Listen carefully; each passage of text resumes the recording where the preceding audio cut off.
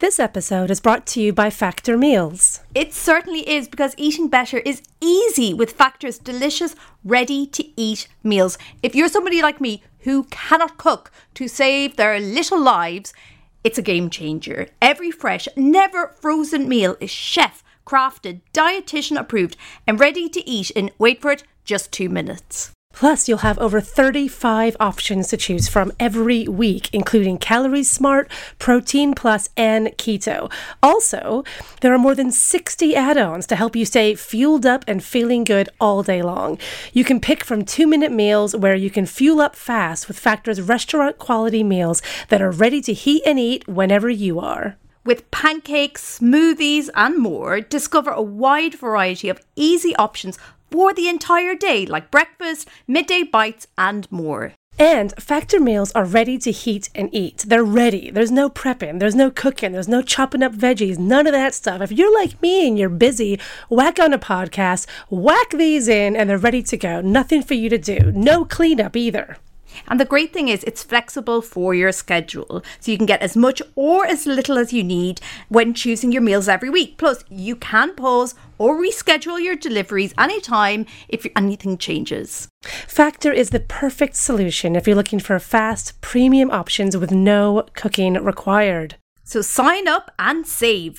Factor is less expensive than takeaway, and every meal is dietitian approved to be nutritious and delicious. So head to factormeals.com/TWTW50 and use code TWTW50 to get 50% off. That's code TWTW50 at factormeals.com/TWTW50 to get 50% off. Hello, I'm Gráinne Maguire, and this is Chantal Fiducian-Pate. Hello. We bonded over our love of reminiscing about weird celebrity couples. The ones no one would believe happened if Google wasn't there to back it up. We want you to join us as we remember when love was young, times were simpler, and we really thought that Angelina and Billy Bob Thornton were going to make it. Every week we're joined by a celebrity guest to discuss the showbiz romance they never got over. So take our hand and stroll down memory lane with us as we remember the way they were. Hi Chantal. Hi Gráinne, how are you? I'm very good, but I feel like I'm about to relive one of the most traumatic experiences of my podcasting life. Okay, for our listeners who are unaware of what's about to come, please do fill them in, why don't you? Okay, so when we record the episode, I obviously research the couple, which I love doing, and then Chantal discovers in the moment who the couple is, and then she reacts to it. Here's a little behind the scenes thing. There's always this, like, if you can pick up sort of tremble in my voice, because it's, when I say the year, I always have this horrible feeling of, what if I've got the couple wrong? And she has mentioned this before to me in private, that she's always concerned, her biggest nightmare is she'll one day, while recording, say the year, and the guest will be like, no, that's not right. So what happens, Gráinne? Wouldn't you know it? My personal hell happened with our beautiful guest just looked at me quite quizzically and was like, no, it's not that year. It's 100 years before. And then I watched Gráinne. I've never seen someone age in real time, but I got to watch grey hair sprout. I watched her eye bags appear out of nowhere. Gráinne has very, very young skin. Suddenly, she was like the Wicked Witch of the West. Suddenly, she became a different person. It was so awful. It was genuine. It was... And after, I was like, oh, cool, my nightmare is happening. He's so gorgeous, the guest, and he was so gracious. And basically, he hosted the episode. We're both kind of, it's like we're the guests and he's the host of the episode. It's a different But vibe. I think because this is Gráinne's mastermind topic, she does know, you already had some pre-research. Like, you knew quite a lot about this couple. I did, but then it was still afterwards. I was like, I should have brought up this.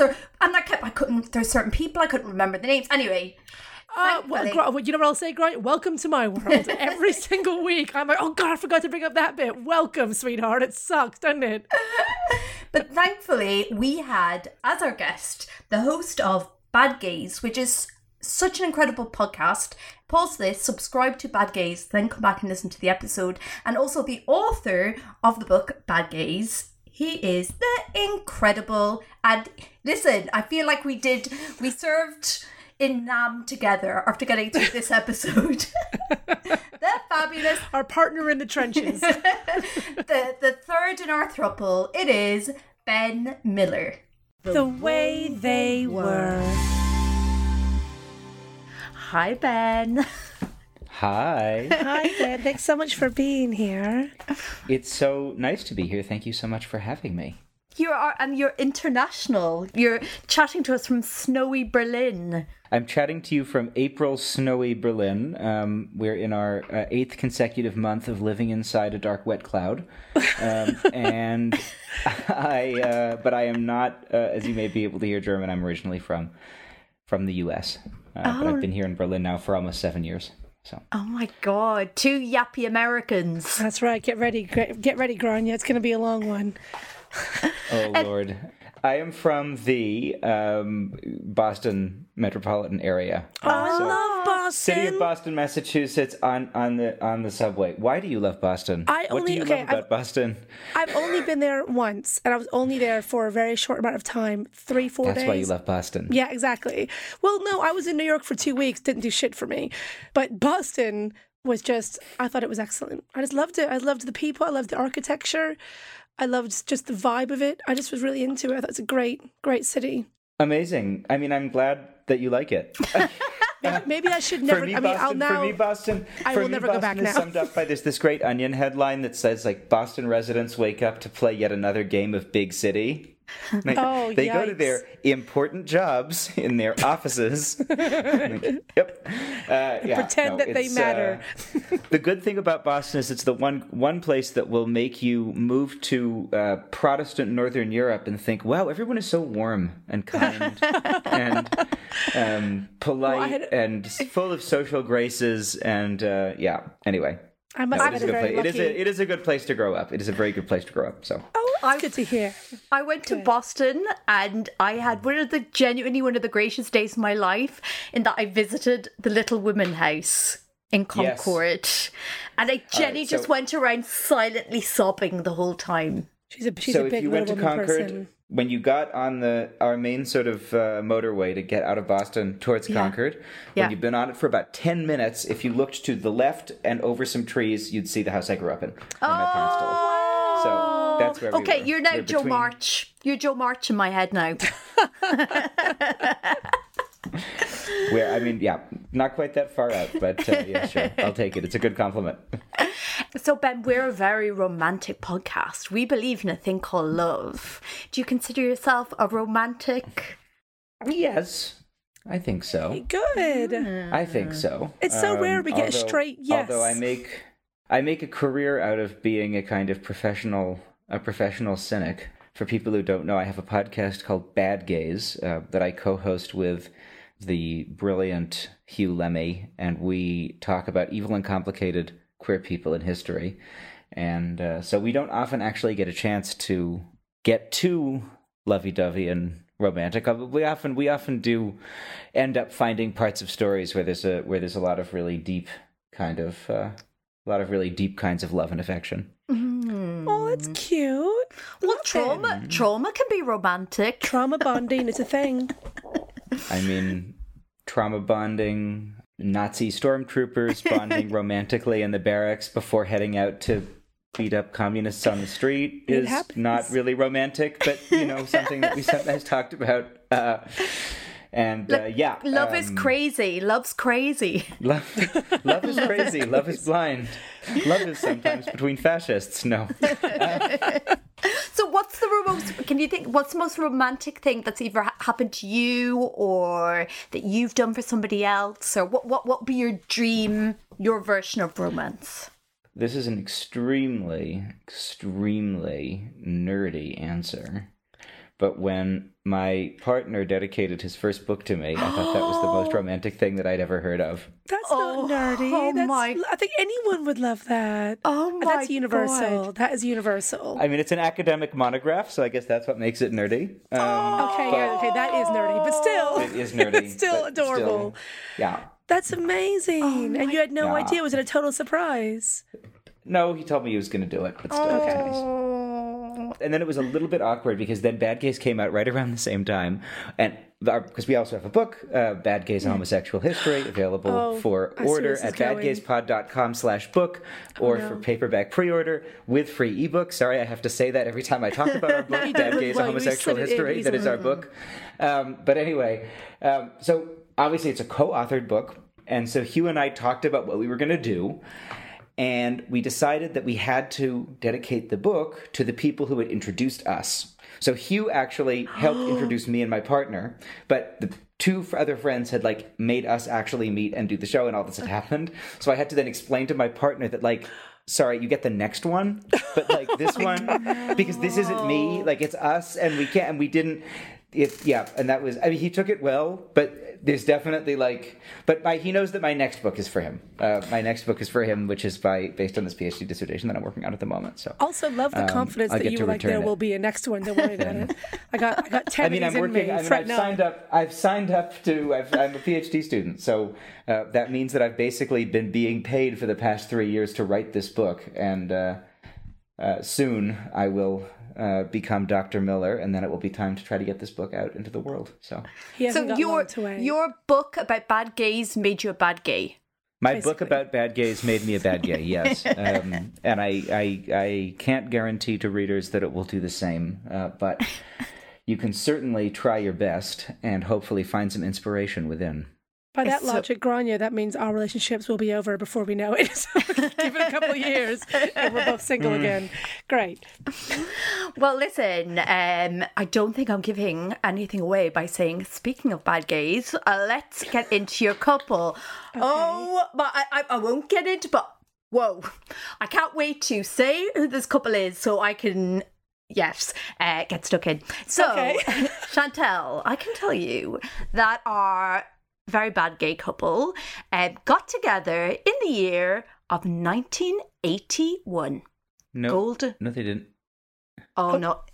I had a horrible feeling. As you joined the call, I said, I wonder have I mixed up the gay couples?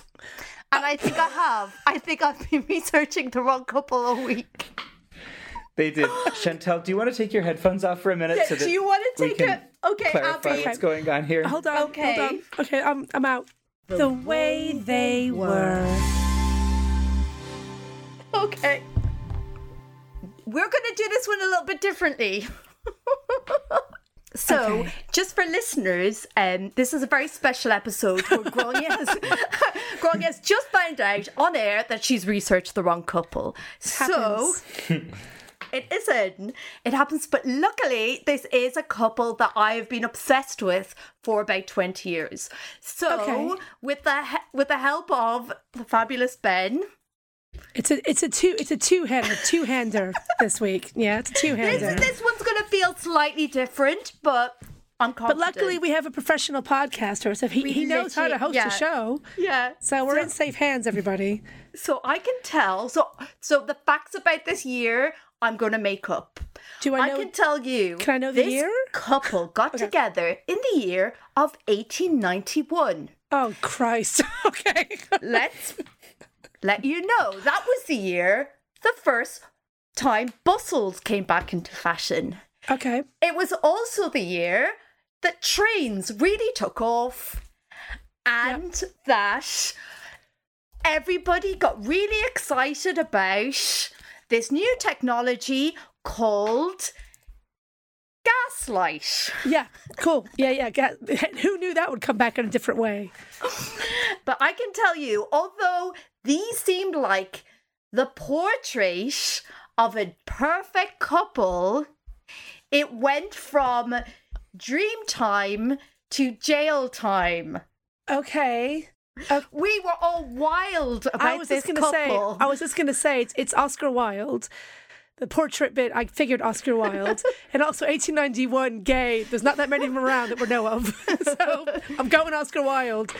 But I can't remember the name of his paramour, even though I don't think I've even seen the Stephen Fry film, but I know of whom you speak. But I don't, his name is, my brain's empty. So you're going, don't look at me like that. No, I'm not. It's not you. It's like, I literally hate this person so much that I cannot even think about him. We're going, that little prick. It's the only way I know of. I hate him so much, but I'm going to try and be balanced. First of all, I think I know who's going to win this breakup. And secondly, I can't remember the other guy's name. So Ben, would you like This is one of these breakups where I think everyone loses a lot, including the world. So we are going to talk about Oscar Wilde and Lord Alfred Douglas, the extremely evil twink, also known as Bosie.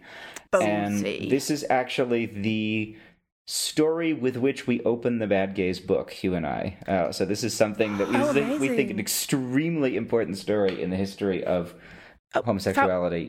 Foundational. The West. 100% foundational story. We think it really is. Talk me through it. What is it? Why, when we asked you to be on this podcast, what was it about this couple, this dynamic, that you found so fascinating? I think it's the fact that when we were thinking about how to start this book and what was the story that kind of best exemplified this idea that it's often more interesting, more instructive, to look at queer history from the side of these evil and complicated and, for lack of a better word, problematic people. Yeah. And what better example of that is there than this couple where on the one side you have this famous, celebrated kind of martyr of the emergent homosexual movement in the early 20th century. And on the other side, you have the evil twink boyfriend, who's the reason why he's in jail, who is extremely unpleasant to him before, during, and after, and who then afterwards ends up being openly anti-Semitic and on the far right and dies with basically no one coming to his funeral. Yeah, a little shit. And what do you do when some of the conceptual stuff that we associate with Wilde, right? This phrase, the love that dare not speak its name, that phrase originates in a poem by Bosie. Oh. He really was a bad gay. He was just, I find this couple absolutely like genuinely. So first of all, I have to say, I love Oscar Wilde. Like, all dramatic Irish girls, we're all obsessed with Oscar Wilde. We're all like, I could have saved, if I was friends with Oscar Wilde, I could have talked about it. Obsessed with it. And it was all, his downfall was just Bosie egging him on to do increasingly worse and more stupid things. And it's just, I feel for like Oscar Wilde's friends. Like, what must they have been thinking? Like, just stay away from him. Fascinating. I want to know more. It started at the beginning. Talk me through it. Okay, so first of all, because I said I researched the wrong couple, but luckily I think that's okay. I've got folk memory of this love story in my brain. So we're dealing with two Libras. Libras. I'm glad we've worked. So that's what while I was away, this is what we worked out. The important information is their star sign. True. Yes, okay. I mean, Libra is... What is Libra? Libra's sort of just and even-keeled, right? Okay. Which I don't really think describes either of them particularly well. Yeah, not really. So not at all.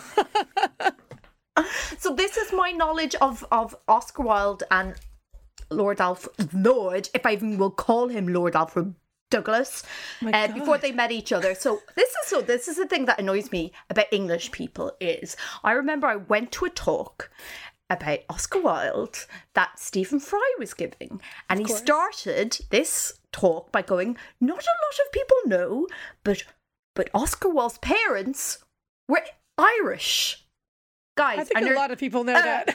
I nearly stood up and walked out. I was like, I think you're confusing Oscar Wilde was Irish. Because I think this is such a huge part of his identity was his parents, they were all born in Dublin, and his mother was a huge, big Republican. She was like a really important sort of figure in Irish politics at the time. Amazing. Super Irish, nationalist background, and really smart. Then he went to study at Cambridge, and he sort of really embraced the aesthetic movement of, like, your sort of identity being sort of a performance, and he was super, super smart.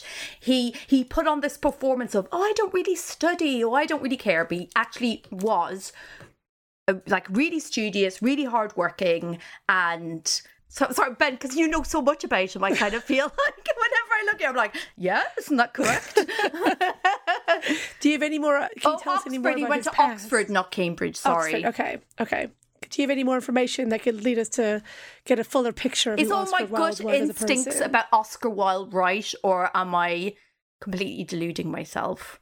Yeah, so Wilde is someone who comes to prominence as a writer in the 1880s, and begins publishing, travels around North America, giving lectures of this kind of philosophy of aestheticism that you described. In 1881, he marries a very wealthy woman, Constance Lloyd. They have 2 children. And by the late 1880s, early 1890s, he's an extremely successful writer, playwright, newspaper editor. People may know novels like The Picture of Dorian Gray. They may know plays like The Importance of Being Earnest. They may know plays like his version of Salome, which is extremely controversial. There's an operatic version of it, and when it premiered in New York, it almost caused some donors of the Metropolitan Opera to pull their support because it was so, 20 minutes of Salome rolling around half naked on the stage with a severed head, which sounds fun to me, but it was not so fun for the good moral ladies of Middle Manhattan. So by 91, he was already quite successful. And by 1891, he's extremely successful, okay. Yes. And the thing that other people maybe don't know as much is that Wilde is also an extremely devoted socialist, writes The Soul of Man Under Socialism, is an extremely sort of political person, in addition to writing this work that's kind of a satire of the upper classes. Yeah. Okay. And then it's in 1891 that he unfortunately gets introduced to Bosie. Okay. And what's Bosie's past? Do we know anything about that? Bosie is the kind of awful and petulant son of the inbred English aristocracy. Okay. Standard. Bosie is someone who is sent off to Oxford. It's actually while Bosie is a 21-year-old undergraduate at Magdalen College, which is Wilde's alma mater, that they meet. Bosie was a twink. He was really cute. He was popular. He was athletic. And he was active in a new movement called the movement of Uranian poets, like planet Uranus. That? And this was a poetry movement that idolized intergenerational sexual and intellectual relationships between older and younger men. Yeah. Which, in a time when, it's not precisely pederasty or pedophilia one-to-one, right? When they meet, Bosie is 21, not 16 or 15. That's important. Yeah. But it isn't not that. And it's not something that we need to think is great. So Wilde is born in 1854. So Wilde is going to be just under 40 and Bosie's going to be 21. Sure. See, this is what I find fascinating about this it's like, so Oscar Wilde, he's self-made man in the loosest sense, but he comes from a privileged background, but he did get into university on wasn't it a scholarship? Or it was a scholarship to Oxford, but he was very much, like he said, like a socialist. It was a scholarship to Trinity College. Yeah. And he's very much, my sense of Oscar Wilde is, given his background, he's kind of like a drag queen in a way, in that his whole thing is being the English gentleman is a performance. And look at me, I'm an outsider, I'm Irish, I don't belong in this world, yet I'm more English than the English themselves. So he's like such an interesting, fascinating person. Right. So why when he meets Bosie, who's like the archetype privileged little Nepo baby, why are they, what is that chemistry? Maybe he was just really hot. So first of all, if you're into twinks, this is a high quality twink. Yeah. Secondly, so that's that solved. this is a concept we've created on the Bad Gays show. It's a world historical force that we've identified. It's called evil twink energy. And Bosie is kind of the exemplar of evil twink energy. But anyway, Bosie is also someone who... So Wilde is married, right, to a woman. Yep. And Wilde probably doesn't have gay sex until the late 1880s. Okay. And so in 1891, he just has not been around having that much gay sex that much. And then suddenly meets this person who is A, beautiful, who sees in him the realization of this kind of Uranian ideal of older and younger friendship, and who's also someone with whom he can have a huge amount of fun. Right? Bosie is someone who knows where you find the good rent boys. Bosie's someone who knows where you find the good party. Bosie's someone who's really into this kind of growing upper-class homosexual subculture that's popping up at the time. And so Wilde, through this, gets access to this world in which he can have a whole lot of fun. This is quite intoxicating for him. Yeah. Of course. And so it's this affair that pushes Wilde's homosexuality from the realm of innuendo into this kind of reckless public place. And so Wilde is suddenly drinking with him and partying with him, and they're having these orgies with young working class men. It's a sexual awakening. It's a classic sexual awakening. It's a complete sexual awakening. And so you have this public image in which Wilde is this married with children, kind of educated, dapper man, and then you have this private life, and the conflict was growing, and Wilde knew it. So there's a letter that Wilde writes to Bosie after being released from jail, and he writes, "It was like feasting with panthers. The danger was half the excitement. I used to feel as the snake charmer must feel when he lures the cobra. They were to me the brightest of gilded snakes. Their poison was part of their perfection." Oh, wow. That's amazing. So shipping can make or break a sale, so optimize how you ship your orders with ShipStation. They make it easy to automate and manage orders no matter how big your business grows. And they might even be able to help reduce shipping and warehouse costs. So optimize and keep up your momentum for growth with ShipStation. Sign up for your free 60-day trial now at ShipStation.com and use the code POD. That's ShipStation.com with the code POD. This episode is brought to you by Bumble. So, you want to find someone you're compatible with, specifically someone who's ready for a serious connection, totally open to having kids in the future, is a tall, rock-climbing Libra, and loves rom-coms with vegan pizzas on Tuesdays just as much as you do. Bumble knows that you know exactly what's right for you. So whatever it is you're looking for, Bumble's features can help you find it. Date now on Bumble.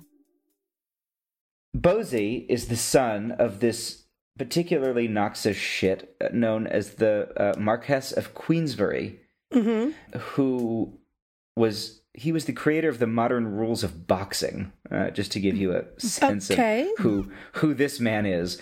And so Queensberry has a problem. One of his sons, the Francis Viscount Drumlanrig, has just died in a suspicious hunting accident, which rumors that were spreading around linked to the fact that he was having a secret gay relationship with the Prime Minister, Archibald Primrose, the Earl of Rosebery, and had actually killed himself because of that. Oh my God. And so then he looks at his next son and heir and sees this Bosie, who's like running around the London twinkest of the twinks, with Oscar Wilde bottoming for anything that will move, and going to Tunisia and like for days, making a terrible impression on André Gide, who is no great shakes himself, and just and very, very not. I mean, this is not an age where we have the kind of media culture that we have now, right? This is an age where people can't see you coming out of the bar and take a picture, but there's definitely rumors, and people who know. right? And so this is definitely something that's being talked about. And so Queensberry is furious. The Importance of Being Earnest premieres in early 1895, and the Marquess decides to go and throw rotten vegetables, but Wilde gets wind of it and stops him from attending. Oh my God. But then that's great. Queensberry goes to Wilde's club and leaves him a calling card. And what the calling card says is... Stay away from my son. No, the calling card says, for Oscar Wilde, posing sodomite. But he misspells it, so he actually writes somdomite. Shut up. Oh, that's brilliant. Oh, that's great. Somdomite. Posing somdomite. Are you or have you or a loved one been affected by posing somdomites? Call honestly, 1-800. How is posing somdomite not been a drag queen name? It has to be. Exactly. Please welcome to the stage, Miss Posing Somdomite. So, now here's where we get the problem. Wilde could have left well enough alone. I mean, who knows how long this would have lasted. Wasn't his friends? His friends were saying, Bosie is trouble, don't do anything. Weren't his friends said Bosie is trouble, don't do anything, but Bosie said... 4 years? Bosie says, it's now been 4 years. Bosie says, I hate Daddy, you should sue Daddy. Of course, classic twink move. You should sue Daddy because I hate Daddy, and you should sue Daddy for libel. The problem is, libel is about something that isn't true. So, the Marquess of Queensberry is able to prove that Wilde is a sodomite, and then there is a criminal trial, and in the criminal trial, Wilde is found guilty and sentenced to hard labor. There's so many things I find so frustrating, and it's just... I just think about, because I just find Oscar Wilde so fascinating. And, he's this little Irish boy in London trying to live his best life. He's got all this pressure. He's so, he's so famous. He's got this sort of public persona. Then he's got this private life. There's more tension between this. I think that's why he's making all these reckless choices. And so Wilde gets up on the stand and defends homosexual desire during the trial. He says this very famous quote, "It is in this century misunderstood, so much misunderstood that it may be described as the love that dare not speak its name, and it is on that account of it I am placed where I am now. It is beautiful, it is fine, it is the noblest form of affection. There is nothing unnatural about it." But again, that phrase, the love that dare not speak its name, which we all think of as being Wilde's, is actually Bosie. Is a quote in the speech. It's in quotes, and it's a quote from a poem by Bosie called Two Loves. Can I ask a quick question as well? What's happening with his wife? Is she aware? Is she a cool beard? Is she not that down with him? Does she divorce him? Is she just pissed off? Do we know? Has she just been forgotten by history? No. His kids? It's so sad. It's so sad. So she was really heartbroken, really upset, because at the time it was like homosexuality was seen as this sort of like really... The upper classes were really like perverting the honest working class men, and it was seen as this really shameful thing. So then she had to leave the country, she had to change her name, and then Oscar, like, he loved his kids and he was such a good father. And then I think after this trial, does he ever see them again? I don't think he does. No. Oh, so that's it. She leaves the country with the kids. But we never hear of her again. They go to Switzerland. She goes to Switzerland. And she still worries about him, and she still writes to him, and she still like really, really cares, and he really loves her, and he still really, really cares about her. But it's just absolutely, it's tragic. But it's not that sad. She's fine, right? She's not. Well, no, because then she does die, because she's got what they think might have been multiple sclerosis, and then she dies these kids. Yeah. Yeah. Okay. And then Wilde's sons, one of them dies in the First World War, and one of them survives the First World War. Vivian Holland, and becomes an author and works at the BBC and some other places. Oh, that's cool. Okay. But so Oscar, he's sentenced to 2 years of hard labour. Do him and Bosie, do they carry on writing to each other while he's in prison, or? They do. So Wilde, this famous work of Oscar Wilde's De Profundis, this letter from jail, is actually a letter to Bosie. So he's sticking by his man. Okay. All right, Oscar. Tammy Wynette standing by his man. And then Wilde gets out 2 years later in 1897. And the sort of two mid of to late them, 40s now. The two of them reunite. First, they reunite in Rouen in France. And again, both of their families and all of their friends are like, no. And they make a good try of it. And then they live together in Naples for a while. And then after a few months, they break up. And so Wilde spends the rest of his life in Paris. Paris was a fairly common destination at this time for men from the UK who wanted to have gay sex without being arrested. Yeah. Mm-hmm. But he doesn't last very much longer. This is a really difficult, extremely, extremely difficult moment for Wilde. Wilde wants to be received. He tries to be received into the Catholic Church. Wilde takes the name Sebastian Melmoth. He writes the Ballad of Reading Jail. He lives in a kind of cheap hotel, and he drinks, and he develops meningitis, and he dies in 1900. And he said he died, I think it was like an ear infection that he said he got from a blow while he was in prison. And that's, I think, what he died from. So how long after the split are we talking? A couple of years at best, it sounds 2 like? years. Yeah. 2 years, 3 years, 1900. So this really was the end of it. This really was what did it to him. This did him in. This relationship was the end of it. One could easily argue, I can see.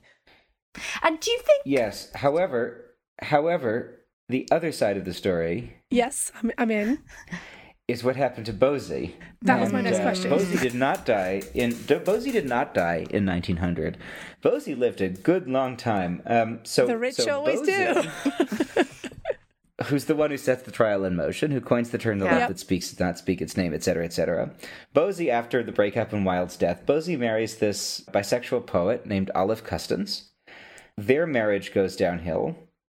Bosie then also converts to Catholicism and begins espousing increasing anti-Semitism. He repudiates Wilde. He condemns Wilde. He condemns Wilde's work. He condemns homosexuality. He writes a poem calling Margot Asquith one bound with lesbian fillets. He refers to Wilde as, quote, the greatest force for evil that has appeared in Europe during the last 350 years. He says that he regrets having helped him translate Salome into French. He calls Salome, quote, a most pernicious and abominable piece of work.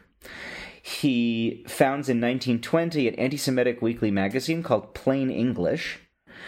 The magazine writes that, quote, we need a Ku Klux Klan in the UK. Wow. He's just really going for it. He's just one extreme to the other. He's consistent. Yeah. He when he leaves Plain English, he founds another magazine called Plain Speech, which praises Hitler and what he calls the German White Labor Party. And then he dies at an old age, having lived a rich and varied life, one could argue. Well, so he then at one point he accuses Winston Churchill of being involved in a Jewish conspiracy to undermine the war effort. Oh my God. Churchill sues and wins, and Bosie just sort of loses friends and loses friends and loses friends and loses friends, and weirdly he maintains a friendship with George Bernard Shaw, and they're still sort of writing each other, which I find really weird. He does still make some appearances. Like he gives a lecture in 1943 called The Principles of Poetry at the Royal Society of Literature. But he basically dies of congestive heart failure at 74 in 1945. And his funeral has only sparsely attended. Two people are in attendance at Bosie's funeral. Yikes, that's a record. And wowzer, okay. Because when Oscar died, obviously, his reputation was... so damaged. Was there like a period where, in Bosie's life where, considering all the, awful things he was doing, where people started sort of reframing their views on the two of them? Did Bosie live long enough to be like, finally for Oscar's reputation to be rehabilitated? I don't know about whether he lived long enough for Oscar's position to be rehabilitated. I certainly think that he lived through, I mean, he would have taken, if not the same reputational hit, because he wasn't as famous, Yeah. he's definitely also being kind of dragged through in this scandal. I mean, his poetry is being used as evidence in Wilde's trials. It's really, you know, I'm not trying to awaken sympathy for Bosie, but it can't be particularly easy for him either. Well, it sounds like not to again, or maybe to awaken sympathy for Bosie. It does sound like this is a lot of very self-loathing, self-hating issues that then sprout off into these extreme. Obviously, there's no way of us knowing that, but considering what he once was to what he became, that seems a pretty elementary, basic view to imagine. Inside his head wasn't a particularly happy place to be. Do you know what I mean? That feels like he's filled a lot of self-hate. Also, I mean, you understand after he loses everything and after then it doesn't work out with Wilde, you understand why he would want to reject that somehow. Exactly, Could you reject it without becoming like a raging anti-Semite? I would suggest yes. But, is that a sign of a really bad breakup? Like a really bad breakup? Do you think Bosie did? They must have loved each other because, like, Oscar was like, what was going through? Because Oscar was such, you know, is it a sense of somebody can be really intelligent, really sophisticated, but just have really, really bad taste in partners? Or do you think there was just something when the two of them were together that only each other saw? I mean, what I think is really interesting is that if Bosie was this fabulously compelling person, right? One of these people who contains the seeds of evil, but is not only pretty to look at, but also like just fabulously compelling and interesting and fascinating and funny and witty and whatever. Someone else would have noticed this, but I was looking very good point. I was looking once through some writing by André Gide, through Gide's memoir, and Gide meets Wilde and Bosie when they're traveling in North Africa, and Gide is just like, doesn't get it. At first I saw him and was like, oh, he's really hot, and then I spoke to him for 5 minutes and was like, oh my god, how does anyone stand this man? Really? Oh, so everyone else was like, this guy's immediately a dick.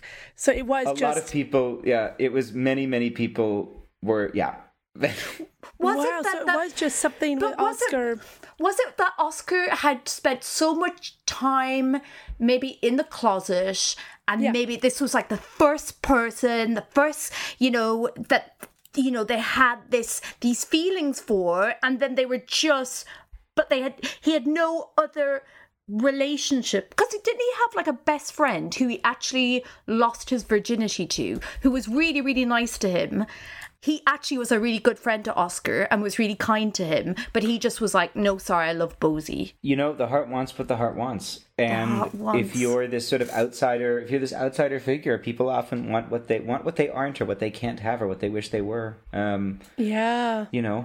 He was, and maybe the confidence that Bosie, by the sounds of it, had when he was 21, and the kind of the ability at 21 to go to all these parties and be with all these different people and all these orgies and stuff. There must have been some element of, definitely was an element of Oscar sort of living through that, like having to wait till his 40s to do it, but being like, oh God, I never had that, and this guy's amazing. He's so confident, he doesn't care, and I wish I had that. And listen, I'm sure it was fun. Yeah. I'm sure it was so much fun. Completely. It's like sort of saying, it does sound, I know the phrase intoxicating is used a lot, but there's a reason the word toxic is in that. And it is similar to sort of saying, why would someone smart, get onto heroin? It's like, well, these things just happen, and at first the drugs are fun, and similarly this guy was a bit like a bad drug. At first everything's great and fun and you kind of ignore all the red flags. This guy was a total dick, but it's quite surprising that even though he was going to all the parties and having all the amazing things, that, as you say, no one else was really as charmed by him as Oscar. And it seems pretty obvious the only reason he was going to all these parties and getting the invite is because he came from money, and he was in the right society, and you just invited him along. It doesn't seem like no one really liked him. Who could you afford to pay to be entertained by? Yeah. I mean, and this is something that we talk about in the show and in the book a lot. We have a chapter in the book about Jack Saul, who's another dapper, charming, pretty Irishman who comes to London. Jack Saul comes to London not to make a success as a writer, but to work as a sex worker. And ends up writing, well, maybe he writes this memoir, or maybe this work of literary pornography is written as if it were his memoir in order to capitalize on his fame. But either way, whoever wrote this memoir definitely knew a lot about subcultures of gay sex in Victorian London. And so Jack Saul was born around the same time as Oscar Wilde. He's born in 1857, and he's in London, and he is like working at all of these brothels and part of this crazy subculture where there's all of these different kind of scandals and legal cases that are taking place, of which Wilde's is one. So there's this famous trial where Fanny Bolton and Stella Park, who are two kind of maybe gay men, maybe trans femme actors, actresses, are arrested for gross indecency, they're arrested for sodomy. And they get off because at this time, what you get arrested for is sodomy. And in order to convict someone for sodomy, which carries the death penalty, but you have to prove that anal intercourse occurred and that ejaculation occurred during your anal intercourse. Okay. And this is not the easiest thing to prove in the world. I was just going to ask, particularly in the Victorian era, how were they proving in the era out of video? So very few people, and this is, this sort of infamous thing that Naomi Wolf didn't realize, and she went on a whole book tour claiming there were executions for sodomy through the Victorian era. There weren't. Almost no one is convicted for this especially by the end of the 19th century. Yes, because of that. Great loophole. It's hard to prove. And so there's this scandal of Bolton and Park getting off, and there is this kind of subculture of sex, and there's all of these scandals. There's this Fleet Street scandal in which Lord Arthur Clinton ends up dying of scarlet fever before being taken in connection with this kind of gay sex work thing, and people think that he actually ran away, but no, he actually did seemingly die. And so all of these things are going on, and there's this change to the English laws that takes place. In the Liberal MP Henry Labouchere introduces an amendment to the bill which changes the crime of buggery from a crime to gross indecency between two men. I see, okay. And gross which carries indecency, a lesser sentence? Gross indecency carries a lesser sentence. It's up to 2 years with or without hard labor. But gross indecency has no definition. So gross indecency could be... Oh, that's interesting. Fucking, but gross indecency could also be flirting, could be holding hands, it Talking could be being understood, way. It could be have understood to, so any kind of, so this is where anything, you get this huge kind of explosion of prosecutions, and it is gross indecency that Wilde gets. So it's almost like they became aware of this loophole and thought, these gays are getting away with it. Let's make a way so that we can just say, oh, those guys look a bit like pansies. They're gay. They're going down. Because it is theoretically going from death penalty to 2 years of hard labor, you can be a liberal and you can say that you're trying to be nice. Exactly. And, so they're handing them out which is how so many reforms of the criminal justice system work. Yeah. And this is where at the moment now of peak imperialism, so our lovely gross indecency law gets written into penal codes across the British Empire. And so it remains, this is the same text. This is the text that is currently in effect in Singapore. This is the text that is in effect in Kenya. This is the text that remains in effect in any British colony which adopted the British legal book and didn't take it out at some further point. I see. Well, as per usual, the fish rots from the head down. So yeah, this has tentacles going everywhere. That's amazing. Oh, wow. Sneaky and so you have this climate of these trials, which then, and of this kind of sexual subculture, which then produces Bosie, and then also produces the the stuff all around today. Yeah. God, that's amazing. That's fascinating stuff. Jeez. Who do you think won the breakup? Well, before we get to that, because I think about Oscar Wilde so much. I really do.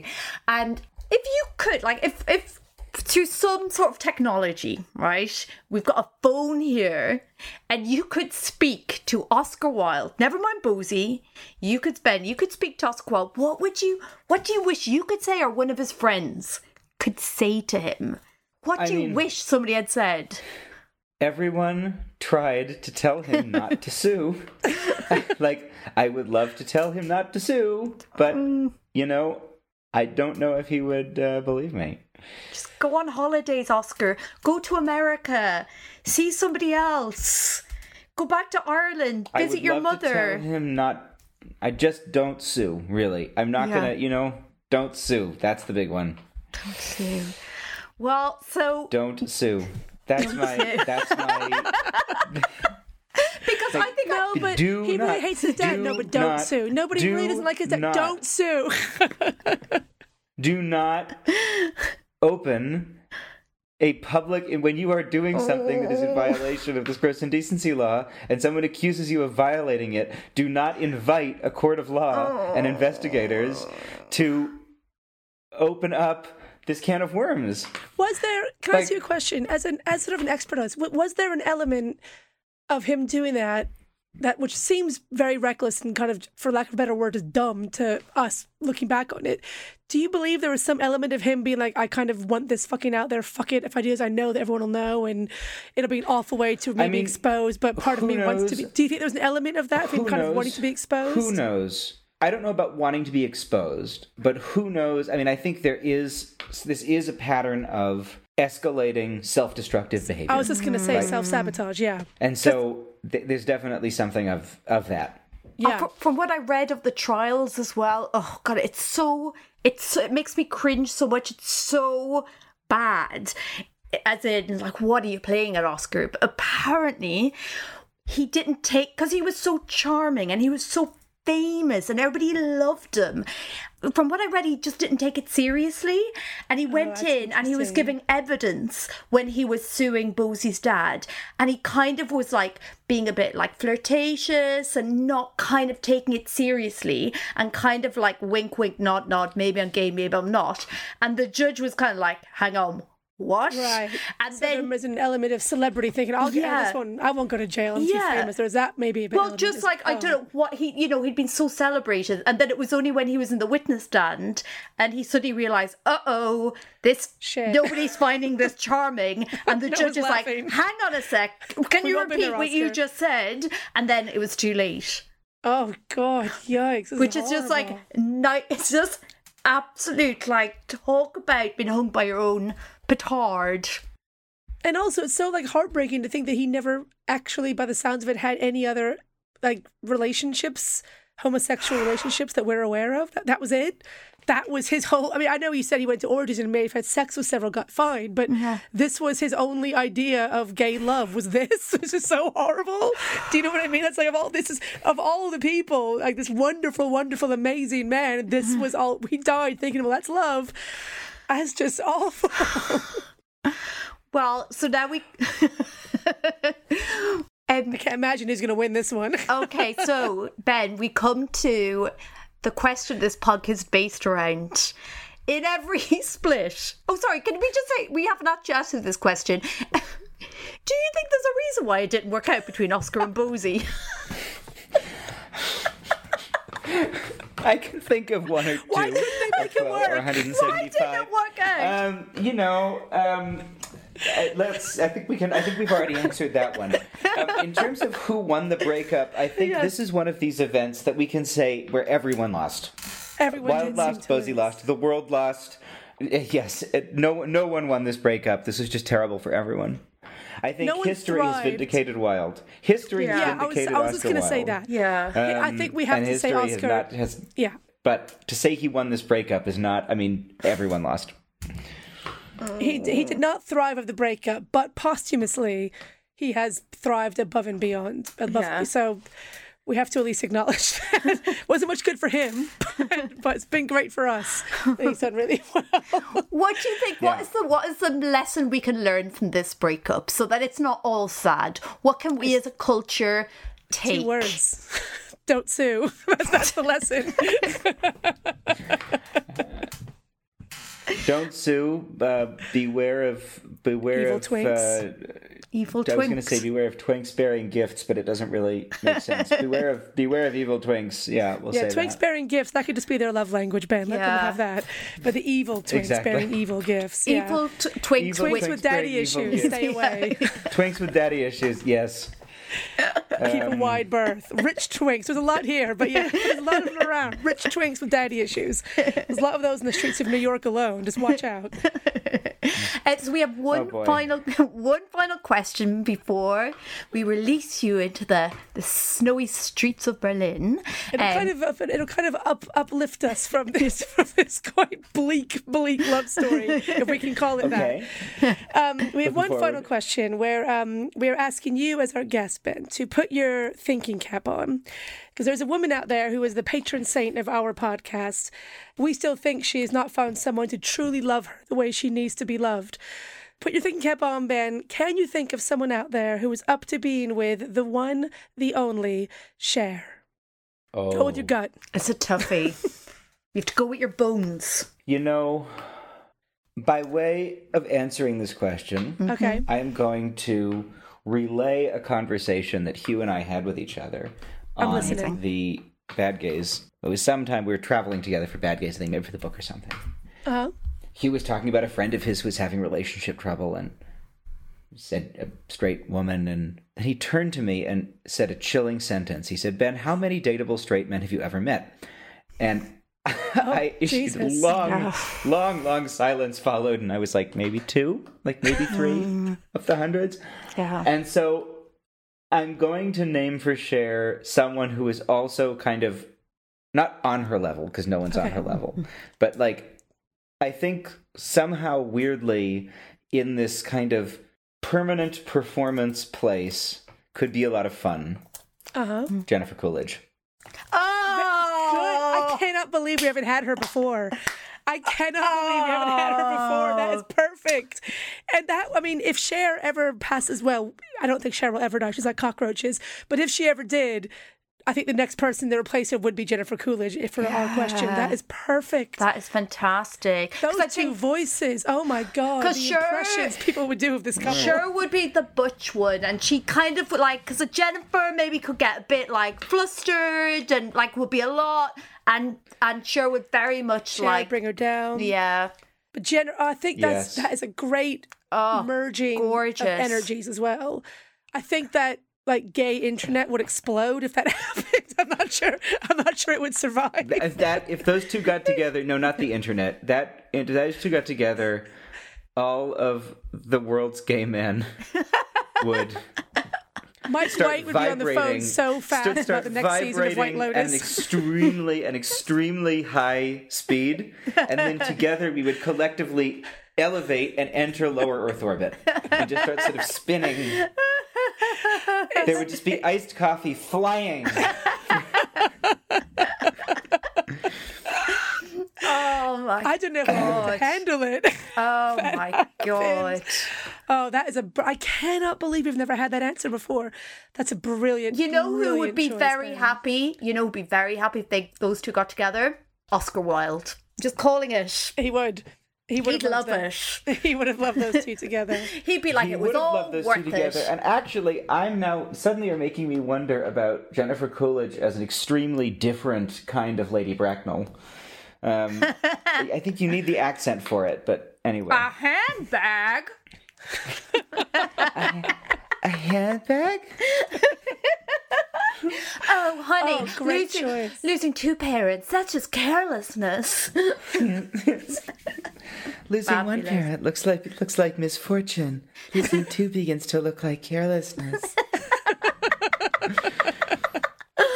Oh, he'd like that. Now I feel happy about Oscar. Maybe as the Irish person, I'm saying I've got a psychic connection to him. He's now at peace. Just with that image alone. Good. I'm glad. Ben, thank you so much for being on our podcast. Thank you so much. Thank you for hosting our podcast. For having me.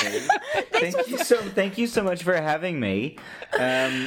Can I plug some stuff? We were just going to ask you where can our listeners find more of you. So if you like the sound of my voice and you want to hear my voice a bit, but you also want to hear Hugh Lemmy's voice, which is a wonderful voice from the very, very far north of England, and you're interested in topics like evil twinks, you can listen to Bad Gays, which is available on whatever podcast player you are using to listen to this show. We are in our 6th season right now. Wow. I'm not sure exactly when this is coming out, but that means there are many, many episodes for you to dive back into, and we have new fresh ones coming out right now. And then, as I already mentioned, our book, Bad Gays, A Homosexual History, is out now in hardcover and is available for pre-order in paperback. And you can find out more about that and if and when we are coming to do a book event near you at badgayspod.com/book. And if you pre-order the paperback from the publisher, you will get a free ebook to read right away, and the paperback will come soon. So that's my pitching and my plugging, and that's badgayspod.com/book. And you can follow me on Twitter at Ben Writes Things, and the show Bad Gays is on Twitter at badgayspod. I cannot recommend Bad Gays, the podcast, highly enough. It's so brilliant. It's my go-to podcast. It's really, really good. So as soon as you've finished listening to this one, do subscribe. You are in for a treat. I feel like you've given our listeners, because you essentially hosted this episode, that was basically a sneak peek, I think, into an episode of Bad Gays. So if you enjoyed this episode, I think you might love the podcast. In my defense, I did say to Abby, when she texted me this couple, I did say, oh my God, that is like the one couple I could probably do from memory. So if any of those ones, just fucking hate Bosie. What can I say? Thank you so much, Ben. That was utterly Thank you so much, really Ben. Thank you so much for having me. Thank you. The Way They Were is an Amanda Redman production, produced by Abby Weaver and Amanda Redman. We want to hear your celebrity couple crush, so email us on thewaytheywerepod@gmail.com. Or find us on Twitter at thewaytheywerepod, and we're on Instagram at thewaytheywerepodcast. Thanks to you for listening. Until the next time, goodbye. Goodbye. The Way They Were. With Lucky Land Slots, you can get lucky just about anywhere. Dearly beloved, we are gathered here today to... Has anyone seen the bride and groom? Sorry, we're here. We were getting lucky in the limo and we lost track of time. No, Lucky Land Casino, with cash prizes that add up quicker than a guest registry. In that case, I pronounce you lucky. Play for free at LuckyLandSlots.com. Daily bonuses are waiting. No purchase necessary. Void where prohibited by law. 18+. Terms and conditions apply. See website for details.